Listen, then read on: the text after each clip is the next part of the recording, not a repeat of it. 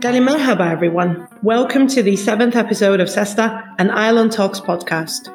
This is Meltem calling from an extremely saddened Famagusta following the wildfires in Mersinlik. Our hearts are with those birds, snakes, insects, rabbits, geckos, trees, or any other living creature which lost its life in a terrible way because of relentless human action. It is time to take concrete steps to tackle climate change, since extreme weather, including wildfires, will only be more and more frequent unless we do something about climate change intercommunally as a united federal Cyprus. Last week was internationally a dark period of history. As I'm sure you all know, Roe v. Wade was overturned by the Supreme Court in the USA. Following the decision of the Supreme Court, red states already started taking action to ban abortion, which is a fundamental right, and I cannot stress this enough. And on 25th of June, mass shootings targeting innocent people took place in Oslo. First shootings took place in Londonmar, which is a place for the LGBTQIA+ community. The shootings took place hours before the Oslo Pride. Despite the terrible happenings, June, the Pride month, still gives us hope. The first intercommunal Pride took place on 18th of June and was attended by many people from all the communities in Cyprus. The 7th episode is a continuation of Sesta Pride special series. Today's program is meant to show solidarity with all those citizens who bravely stood against the wildfires in Mersinlik regardless of their ethnicity, the women fighting for their abortion rights in the USA, and the LGBTQIA+ community in Oslo, Cyprus, and all around the world. Against all the bigotry and hate, we will keep on celebrating Pride. And to celebrate Pride, today I'm hosting a radiant author, Alexis Hercules. Alexis Hercules holds MAs in periodical journalism and English literature and has worked as a writer and editor for various publications in London, covering literature, publishing, the drinks industry, and law. While studying for his writing and literature BA in Liverpool, he helped to found a quarterly poetry and prose magazine to which he also contributed content. The magazine received Art Council funding, staged events, and expanded online. Together with Alexis, we will be elaborating on his short story Walk, which was published in March 2022 by Arts Against Extremism, a new literary journal dedicated to investigating, understanding, and countering extremism. Walk is a sensual short story situated at the heart of nature and war in 1974 Cyprus. Throughout Walk, Alexis writes genuinely of love and friendship between Ozan, a Turkish-speaking Cypriot, and Theo, a Greek-speaking Cypriot. Dear Alexis, thank you very much for making time today. It is such a pleasure to host you at Sesta. Thank you very much for having me, Meltem. It's a pleasure to talk to you. With no further ado, I'd like to start asking my questions. Let's start with Theo. Theo is the protagonist of Walk. He is a complex character with arguably contradicting attributes. On the one hand, Theo is honest enough to leave Cyprus behind in order to live openly as a gay man. He left the island since he didn't want to pretend to be someone else. On the other hand, such a sincere character could never confess to his dad, even in his grave, that he was gay. Personally, I thought about my own contradictions when I was reading Theo, which actually brings me to my first question. What do the complexities and contradictions of Theo tell us about humanhood? Well, great question. Thank you, Meltem. So yes, Theo, just a little bit of a backstory. This story actually has a long genesis. I first wrote it maybe a long time, I think 2009, 10, something like that. And originally it was just about Theo. Which in the name means a gift of God, divine gift, and it had more of a religious aspect. When he reaches the shack at the end, there's an icon in there which was of the Theotokos, which is the mother of God, and I was playing on that word Theos, Theotokos, and all of that stuff. I'm not a believer myself, but it's the Orthodox Church here in Cyprus is so. Its tentacles reach everywhere and grasp everything, so it's something that can't be ignored or avoided, and something I wanted to tackle. So it was more about the loss of his mother and trying to find yourself and be without that sort of female influence in a world of tough men, where you have to be tough, you can't be sensitive, crying is not allowed, this kind of idea. And then what about if we had a friendship with somebody from the other side? And then I made it a more than a friendship, because basically Ozan helped him become who he was, because he didn't even know who he was at first. The love for Ozan's strength, for who he was as a person, it helped bring this person out, because he'd lost his mother at birth, and his father and uncle, whilst I don't really want to say they were harsh to him, nothing like that, but they're not exactly the type of people to put an arm around him and say, hey, everything's going to be okay. Don't worry about it. So that's sort of the genesis of it. I had obviously the Greek classics in mind, the Odyssey, the Iliad, a little bit. It's a little bit shorter than those. And also, it's a Bildungsroman, but obviously condensed into a short story form. So, you have the 4 parts of the Bildungsroman: loss, journey, conflict, personal growth, and then maturity. So later on, I decided to add the framing device as well of Theo as an older man looking back, and what this actually meant to him, because originally I felt it was unsatisfactory at the end, and I wanted to show about becoming human, as you said, like what it means to be human.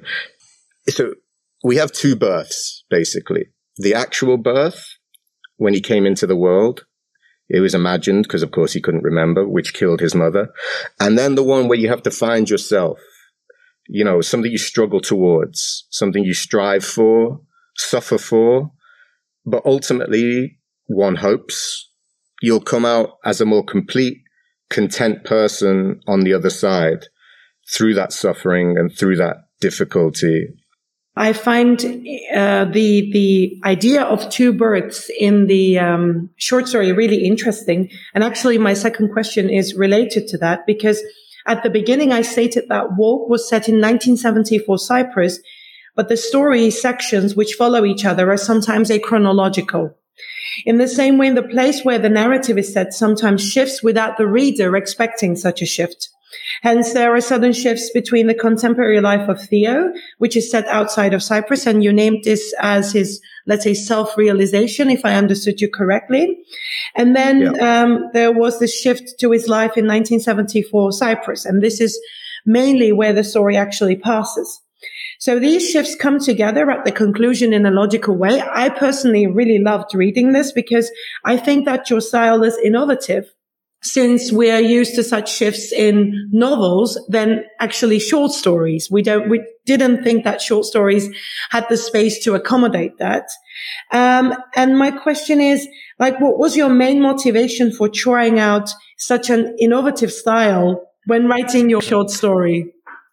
Thank you. You are right. It's not the easiest to get it into a short story. As I said, it was originally much longer, much more unwieldy. And then when I revisited it with this short story collection in mind, I thought, how can we get this more interesting? And then I think even at first I just had the relationship with Ozan, and then I still wasn't happy with it. And, because it just kind of ended, and I was like, no, I wanted you as a reader to understand what this actually meant to this boy. And that's why I talk about, he says, like, are you sure you don't want me to call him Theo, not I? And it's, the personal pronoun is like, no, I it's not I, Theo. He almost left that boy behind during the story, but you wouldn't have known that without the reflection looking back of the older man. And I also thought that was interesting in that, we can call it a framing device, obviously, which has a long history in literature. Having mentioned from the Odyssey, the Iliad, and that kind of thing, Canterbury Tales, A Thousand One Nights, Scheherazade. Yeah, so it has a long history, and I just want something I wanted to toy with. I'm a big fan of, I don't want to say difficult structures, but at least pushing the boundaries of structures, pushing boundaries of what the short story can do. I know there's like flash fiction and stuff like that is really popular at the moment, and shorter stuff. And I really quite like that. So what I was trying to do is just break up this story and just give you a number of different perspectives. Not always easy in a short story, as you said, but I'm glad you think it came off at least. Oh, absolutely. And as a reader, I love having my boundaries pushed. So obviously, literature is, we are reading to be stimulated. So I think your story was, in that sense, a great success. Thank you. Well, Alexis, I would like to talk about the idea of 1974 a bit, because when I was reading a story, I remembered something again from my own life. I used to have a teacher who holds a doctorate in Spanish and Latin American literature. We were talking one day and he told me how much Spanish authors were obsessed with the civil war in Spain and that it was time to move on and embrace new topics and themes, let alone genres. And arguably, we are also reaching that point in Cyprus, as 1974 is constantly a present and a recurring theme in Cypriot popular culture and imaginations. This does not mean that 1974 should not be given a space in contemporary Cypriot literature, and it goes without saying that we as Cypriots, including myself, enjoy reading the 1974 theme since it invokes identity. As an author who wrote about the theme, how do you explain the artistic fascination behind 1974? Yes, no, you're completely right. And it's not something I intended to do almost. And the novel I am writing at the moment, which is why I've returned to Cyprus, can be regarded as something of a cousin to this short story. But the novel I'm writing is not set in 1974 at all. The protagonist was not born there and he has no connection to it. And it's actually more focused on Cyprus modern day, because I think there's some crazy interesting stuff going on with Cyprus at the moment in terms of development, in terms of outside influence, in terms of outside investment, in terms of slightly nefarious, dodgy characters and nebulous networks of funding, and you purchase a passport for no problem, no questions asked, and all that stuff. So that's not the focus of my novel, but that's the backdrop. With this one, though, I just feel it's worth mentioning. So I grew up in Cyprus, and I was born in England. I came to Cyprus when I was 14. I finished my schooling here. And then I went back to England to go to university, where I studied writing and literature, as you mentioned at the beginning, and started a magazine and poetry with some friends. So hardly any of my stuff actually concerned Cyprus when I was younger. Just as I got older, I wrote a few poems and stuff like that. The nature was always very big for me, and that's why nature is such a big character. Yes, I can say she's a character in this story. But it was more. The reason I did the gay love as well as 1974 is there's a couple of personal reasons, and also just some things I feel very strongly about. So when I went to school over here, I remember distinctly, it wasn't the best in terms of tolerance, and we had a teacher. I'm not going to say which school, but he was giving out T-shirts to the students that said, I almost don't want to say this, but I'm just saying it to show how ridiculous it was and just how, wait, what did you just say?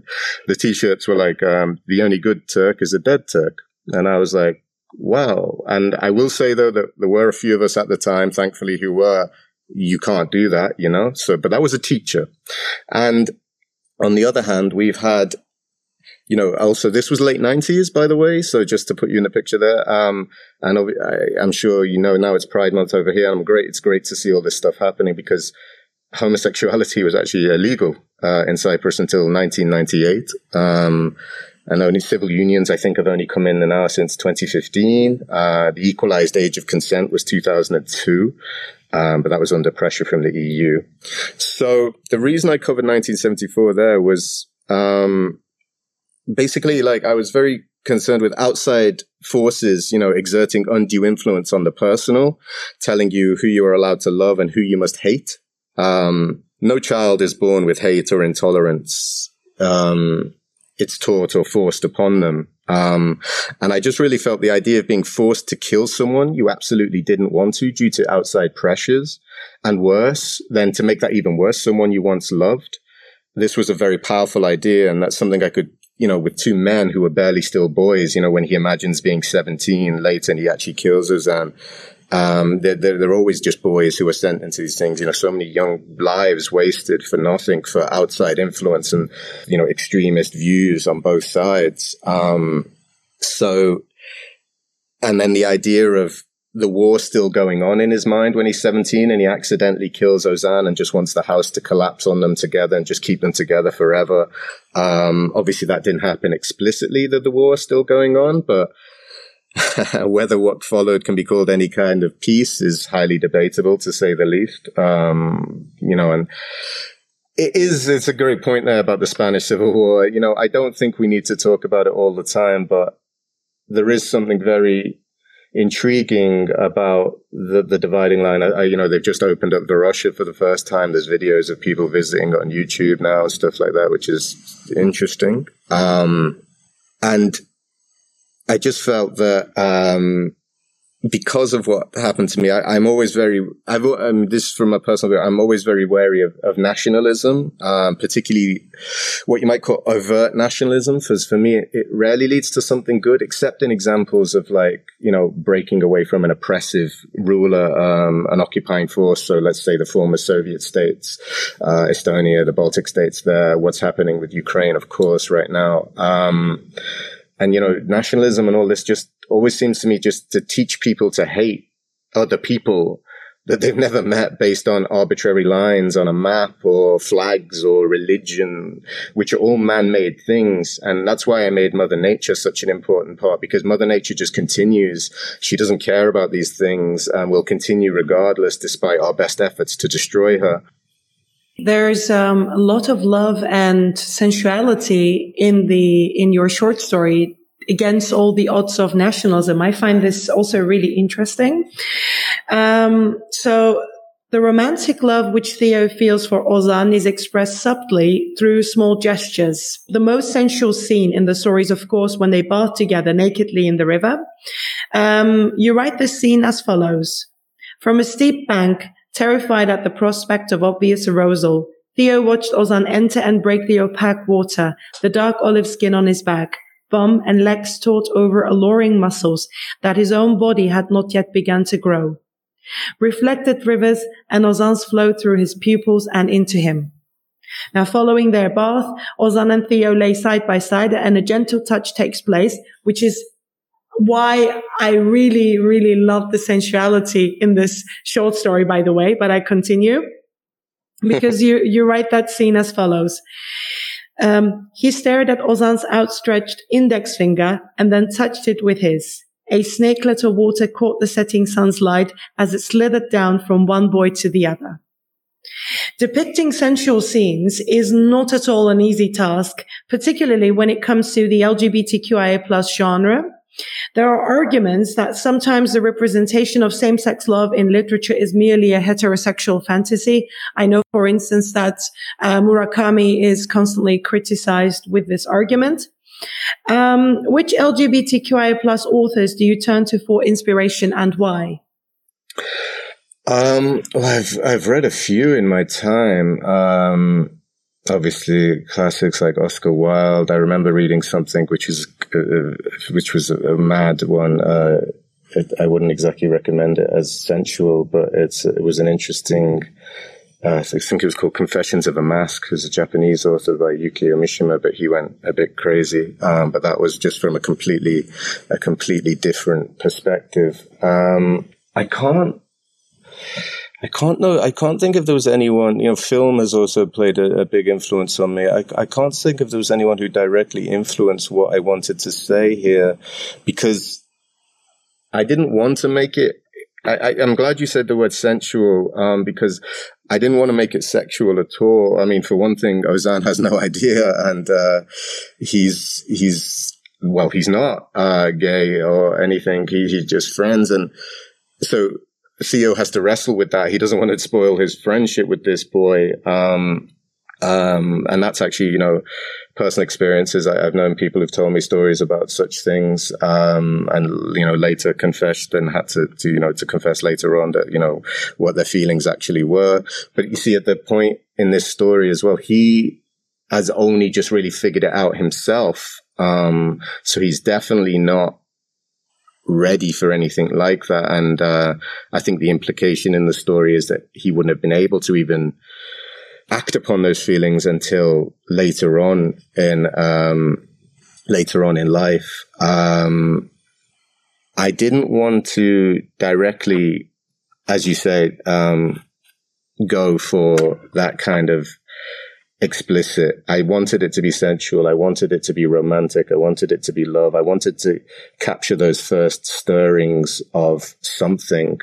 And my point was that the gay aspect of it being another boy was irrelevant, almost, in that it could have been a girl. It doesn't matter. For me, the feeling should be the same and should be regarded the same. And it shouldn't be about like, oh, this is specifically what gay love is like. And this is, obviously it's more difficult, and obviously set in 1974, even more difficult again. It's something that I felt very strongly for a long time. And that's, as I mentioned, those people earlier that I had disagreements with in school. This is something of a response to them. Just basically your hate and intolerance will not win. Love will win ultimately. And it doesn't matter who you love. There's so much awfulness in the world, as you elucidated at the beginning there, with everything that's going on, that why would you possibly deny anybody loving another human, as I wrote in the piece, based on nonsense? Sorry, I couldn't pick of specific authors. I bet you as soon as we finish this, I'm going to remember about 3 books I've read that I should have mentioned, but I'm drawing a bit of a blank. I'm going to blame the heat and the cicadas or the zizzaros. I was just actually Googling LGBTQI A+ genre a couple of days ago, and I came across this book, Vagina Monologues. I don't think it's an essential book. I'm planning to read it. So just for our readers, if they would like to read it, or if anyone has read it, they can share what they thought with us. Well, I'm really enjoying our conversation, Alexis, but unfortunately I have to ask you my final question. So you recently returned to Cyprus from London, like you have said, and now live in a tiny village in the mountains where you are completing your debut novel, Pateras. You talked about this novel as well. Now, what does Pateras entail, and when shall we expect to read it? Well, thank you. Thank you very much. So very basically, I think it's about male-female relationships. That's why I've called it Pateras. I'm playing on the etymological root word of, patriarchy. So Pateras, father, patriarchy. I just feel we're at a time of reckoning, in the way that men and interact with women. We need to call this out. This macho culture nonsense needs to stop. The locker room stuff, the US term, or in England, we call it banter. So it's about cycles of violence, passing down these cycles of violence to people. And if we don't do anything, they'll just carry on, and we need to break them. So it's about domestic violence, about how women are treated, how men regard women, what men do to women. To grow and to move away, we need to do better. And it's about revenge. And if you continue, and if you do go through with your revenge plan, are you not just as bad? Are you not just perpetuating the cycle of violence? So I have a little short pitch is Daniel's mother was murdered in a tiny Cypriot village when he was 13. He has always believed it was his father who was abusive towards her, but another man, Zeno, was convicted instead. 21 years later, Daniel returns to Cyprus and the village for the first time to reunite with Xenia, his childhood love, who is now a criminal lawyer, and to visit Zeno, Xenia's brother, in the secure hospital he has been confined to since. Daniel resolves to track down his father, with whom he has had no contact for years, to see justice done for Zeno, for Xenia, for his mother, and to appease his own guilt for not being there that morning to protect her. Meanwhile, Xenia is getting closer to the truth of who the real murderer was, and answers a request to visit Daniel's best friend Vincent in London, who has received a package from Daniel that contains a manuscript. They need to contact Daniel before it is too late, but they do not know where he is or whether he has done anything drastic, And this manuscript is their only clue as to his whereabouts, thoughts, and plans. And in terms of it being a cousin, as I said, there's similar elements with the framing device and stuff like that. His best friend in the story, Vincent, is gay, but I only mention that because we're talking about Pride Month, and it's not, again, it's just a fact. I don't want it to be a big thing like, oh, this character is gay. It's not important. The only reason it's mentioned is actually because how they become friends is that Daniel comforts Vincent after Vincent has come out at school. They're school friends. He comes out and he gets beaten up in the changing room, standard bullying kind of thing that you might unfortunately still experience. And so it shows the characters, I hope it shows the characters empathy and compassion, and it was something about him and his worldview and protecting and wanting to help people as he feels he didn't help his mother or protect her as he should have done. So yeah, and in terms of when we can expect it, I have early autumn. I hope. I have a lot of the material. It's going quite well, so I'm hoping to get it done by early autumn. Oh, I'm looking forward to reading it, and I'm sure it will make us feel a lot of empathy and compassion, and I'm pretty sure it will help us in our self-realization journeys, exactly like Walk. Dear Alexis, thank you very much. Evcharisto Parapoli for making time today. I absolutely enjoyed talking with you and learning from you. Dear listeners, thank you for tuning in. Please feel free to like, comment, or share this 7th episode of Sesta Pride Special and Island Talks, and follow us on social media. Stay healthy, stay with peace, stay tuned. The first trilingual podcast station of Cyprus, Island Talks. Open, diverse, free.